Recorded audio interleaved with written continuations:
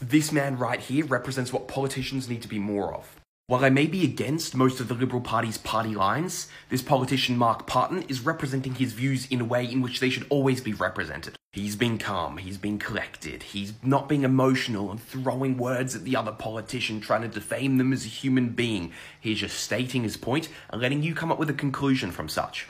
Even to the extent where when someone was trying to throw profanities at Greens and Labour, he was like, appreciate the support, but steady on there, champ. And that's what we need more of. Politics shouldn't be a game of trying to throw someone under the bus, but really to work together collaboratively to improve society from a range of different perspectives who can come together to produce something much greater and much larger than we would have individually. So from everything that I've seen from you, Mark Parton, full respect, and we need more people like you.